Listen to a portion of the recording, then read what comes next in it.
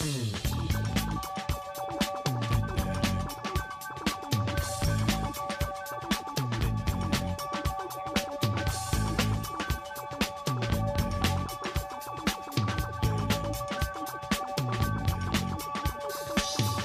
may find yourself living in a shotgun shack, and you may find yourself in another part of the world, and you may find yourself behind the wheel of a large automobile, and you may find yourself in a beautiful house with a beautiful wife, and you may ask yourself, Generation Next. Generation Next. Generation Next. Generation Next. Generation Next. Generation Next. Generation Next. Generation Next. Generation Next. Generation Next. Hey, how's it going, everybody? This is Chris. Welcome to episode 4 of Generation X Lapsed, an episode that very nearly didn't happen. If I were to go into the events of my day, I think many of you would think I was crazy for even bothering to put this episode together, but here we are. Neither rain nor sleet nor whatever the hell I went through today is going to keep us from doing what, the thing that we do. So let's hop into some GXV2 here and see what we can see. This is Generation X Volume 2, Number 4. Had a September 2017 cover date, written by Christina Strain, with pencils by Amilcar Pinna and Martin Marazzo. Inks by Roberto Poggi and Martin Marazzo. Colors, Felipe Sobrero. Letters, VC's Clayton Cowles. Edits, Robinson, Ketchum, Shan, Panizia, and Alonzo. Cover price $3.99. Went on sale July 17th of 2017. Now we open to our normal full-page spread of roll call and cred. The characters we're going to be paying attention today include Jubilee, Bling, Kid Omega, Nature Girl, Morph, Hindsight, and iBoy. Now we open in Central Park, where else, where the kids are trying to seek out that entity that beat up Face last issue. Now, much of our narration for this issue will be coming to us from Bling, starting with her reflecting on the time she realized she no longer had, actual skin and instead was, foil embossed or whatever her makeup is here. Now, Quentin interrupts her inner monologue by asking her to put up her hood. You see, the moonlight is reflecting a glare off of her shiny self, and he finds it both annoying and distracting to the mission at hand. Nate Carver here, he leads the crew to a tunnel under some rocks. I gotta concede, it's been a minute since I've been to Central Park. Are there really just like a bunch of catacombs there that people can freely enter? Seems a little dangerous. Now the scene shifts to the Xavier Institute of Air Conditioning, Heating, and Refrigeration, where Call Me Jubes and Danny Moonstar are having some drinks. I thought Danny was out looking for the kids with Jono. That's how we ended last issue, right? Oh well. Now we learn here, I learn here, this might be common knowledge, that Jubilee can no longer get drunk, seeing as though she's all vamped up. And I'm not really big into vampire lore, so I don't know if that's an established trope of Dracula's or something. I really don't know. Now the discussion goes from drag queens to Jubilee's students. Now you see, Jubilee is over the moon with how well these kids are coming together. That makes me feel like either A, we've missed an issue, or B, Jubilee is completely out to lunch. She laughs about the curfew that Kitty had enforced last issue, and she thinks back to her days as a young mutant in training. She says, back in the day, she probably would have snuck out, which prompts a light bulb to go off over her head. Now, it's worth noting here, what was the thing that caused that dude's face to melt off in that Indiana Jones movie? Like the Ark or the Grail or whatever it was? The art here makes it seem as though Call Me Jubes and Danny have both looked at that thing. They're very, very melty. So they run in to check on the kids. They first stop at Quentin and Benjamin's room, and it's empty. Then Roxy and Lynn's, also empty. Finally, Nate and Trevor's, and it's empty. So that was a great use of an entire page. Danny tells Lee to hand over Shogo and go find her kids. And she must already be in on the gimmick of Jubilee using the baby as a reason to not actually do anything. So there you go. We hop back to the cave or the catacomb or whatever it is, and the kids watch as cockroaches and rats run away from them. In formation, even. They're very, they're like soldier-esque here, the way they run away. Eye-Boy asks Nature Girl if she can ask the rats for some help, to which she says that rats always want something in return. I mean, what could that be? Cheese? I mean, it's a small price to pay to find out who attacked Face, right? Nate is distracted by the sound of someone calling his name. Now, it's soon revealed to be Phoebe Cuckoo trying to get a bead on their location. Quentin decides to ixnay this psychic connection by concocting some construct tinfoil-esque hats, which are able to jam the Cuckoo's abilities. Now, Ben Deeds is not cool with this, and he suggests that maybe they just head back and face the music. Roxy, however, won't have it, claiming that if they go back, they're done. Ben reminds her that done is better than dead, and asks, what exactly Bling has to prove here. And she goes into a spiel about never becoming a real X-Man, and says that it's really the only option for her, and she's not okay going back to living among the humans. Just then, a two-dimensional swirly shadow being appears behind her, and, as if the cover hadn't already spoiled it, it's Monet. Monet as possessed by her brother. This is Emplate. Not Emplate, E-M-P-L-A-T-E, but Emplate, M-plate. Get it? Like Monet was Emplate. Now this, I want to say, occurred during one of the last X books I was reading before Running for the Hills. Maybe that weird Uncanny X-Men volume that was more like an X-Force book, back when like Extraordinary X-Men was kind of the flagship of the line. What a confusing time to be an X-fan. Now, it's alluded to here that Bling has already had a run-in with Emplate before, though I can't speak to that. Now, Quentin lashes out with some flying psychic blades. Monet manages to stop them and actually redirect them right back at QQ, piercing his right shoulder. He's shocked, I tell you, at how much this hurts. Stands to reason, it's a blade. M then uses her disgusting hand mouths to go into Roxy's ears and start sucking on her marrow.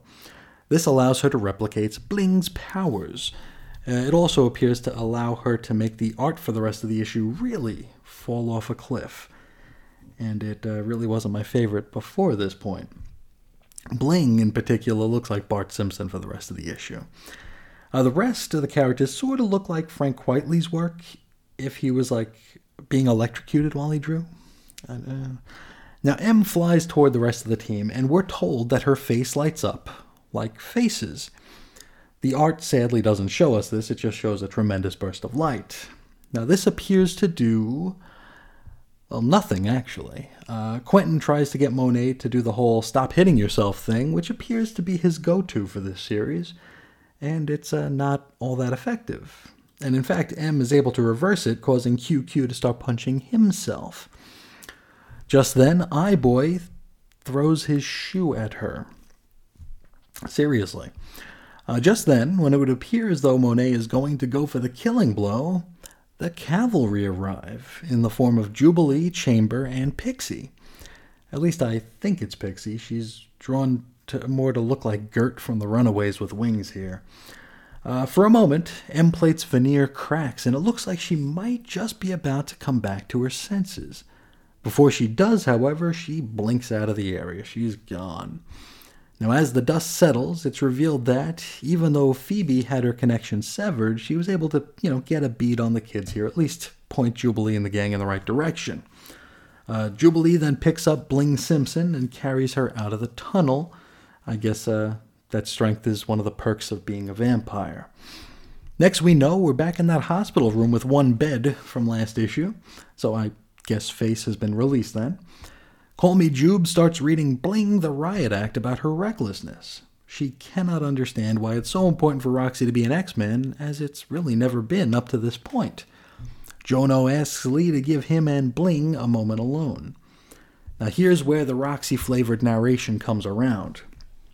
She tells Chamber that she wants to, well, no, she needs to be an X-Man because of how she looks. She can't go back to living among humans. It simply isn't an option for her.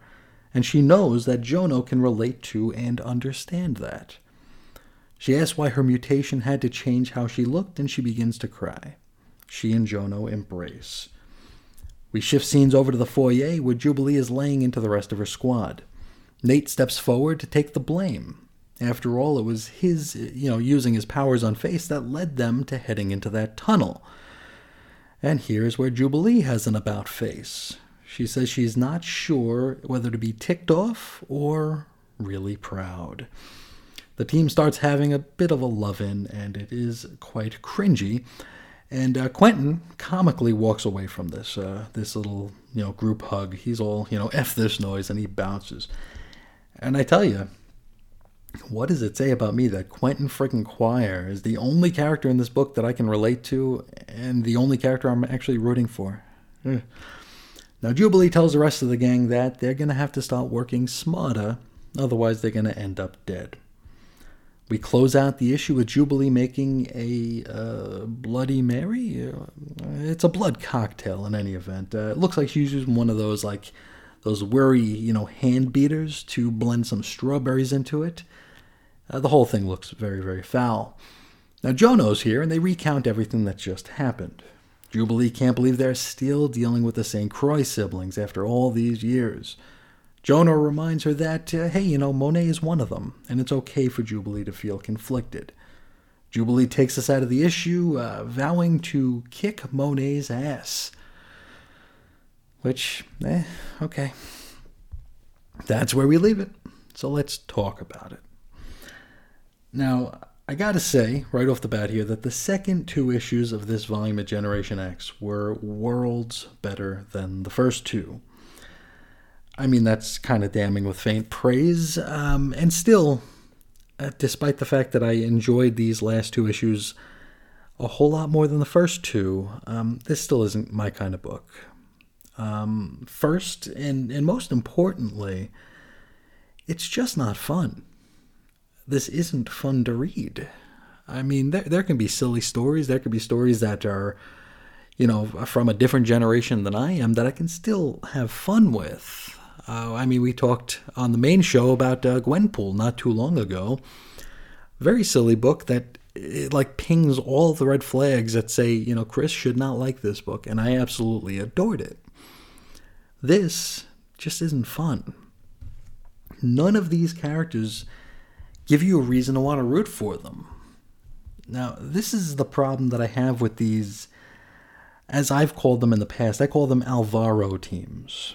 Now that, and I've said this before, but if you're not aware or if you're new to the show, this is what I call weird and random teams, relating to all those old fantasy book Your Dream X-Men Team forum posts over at the old Alvaro comic boards that I'd see probably around the turn of the century.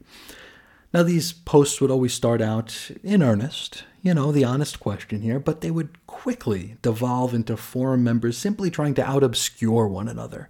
Hey, remember this guy? I bet you don't. And they put all these weird characters together without any sort of consideration for how this team could possibly exist and tell interesting stories. It's just, hey, this is weird. Now here, in Generation X Volume 2, we've got a weird, quirky, and random team. The problem is, with very few exceptions, they're all way too similar in that they're all kind of useless, they're very milquetoast and mousy, and again, they're just not very fun to read about. Now, this might just be more Chris problems where maybe I am just too old for this sort of thing. I don't know. I hate to break it to Marvel, but I think I'm kind of their main comics demographic here, so what are you going to do? Let's jump over to the art. The art here, Amilcar Pinna, has never really been my bag. But when we get past the staples in this issue, as I mentioned during the synopsis, it definitely falls off a cliff. The second artist, Martin Morazzo, he tries to keep the tone and style of Pinna, along with some notes of Frank Quitely, only it really doesn't work out. It results in some brutally ugly characters. Bling Simpson and Gert Pixie are particular standouts.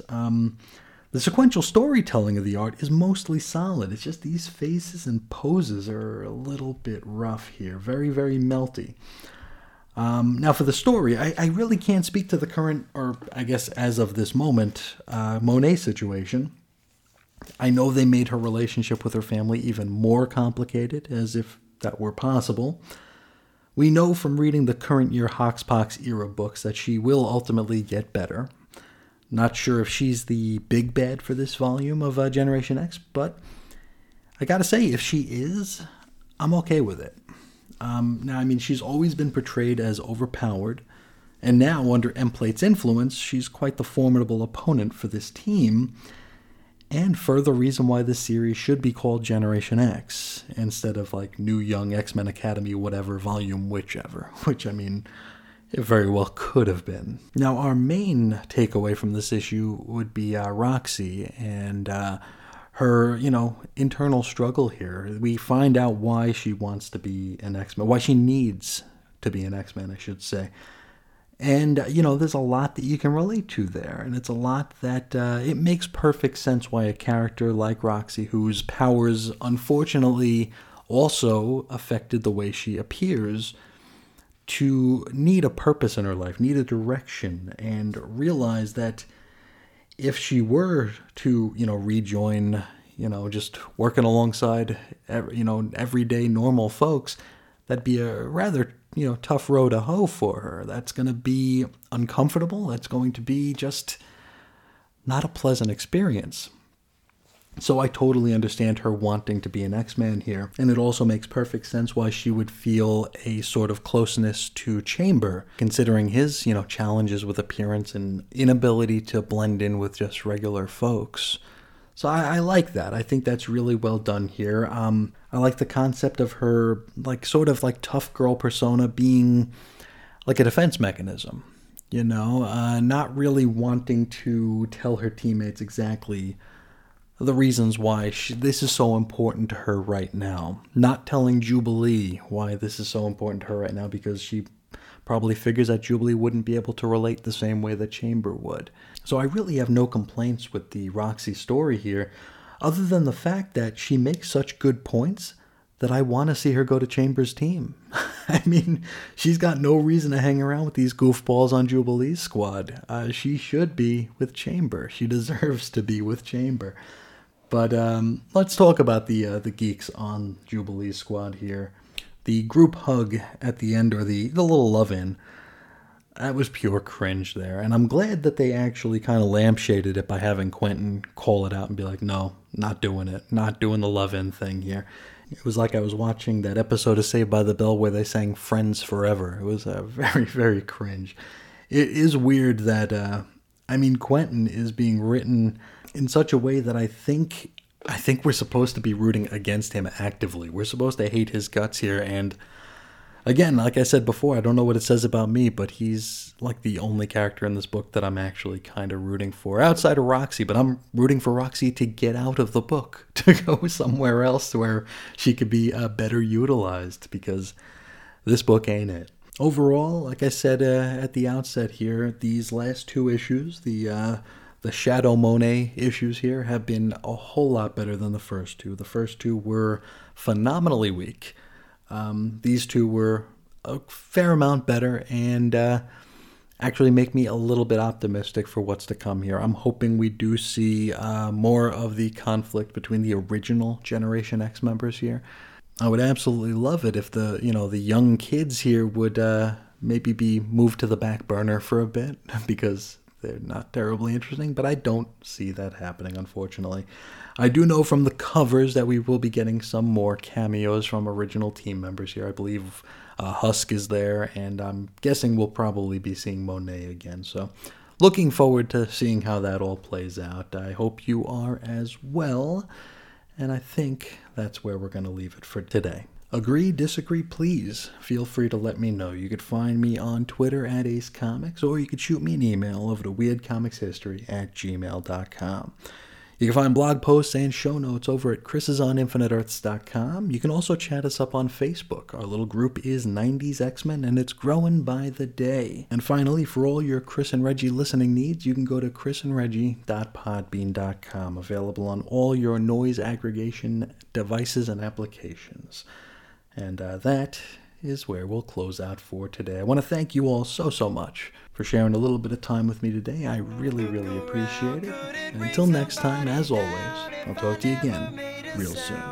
See ya.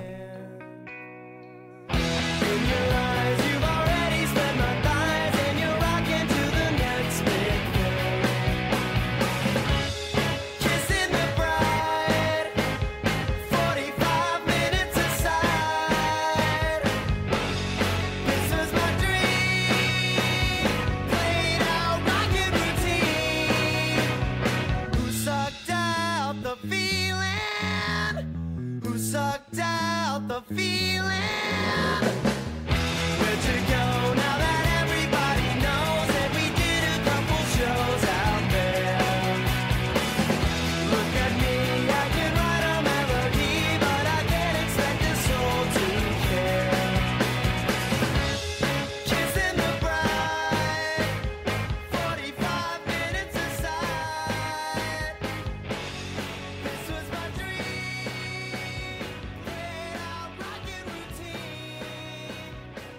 Sucked out the feeling.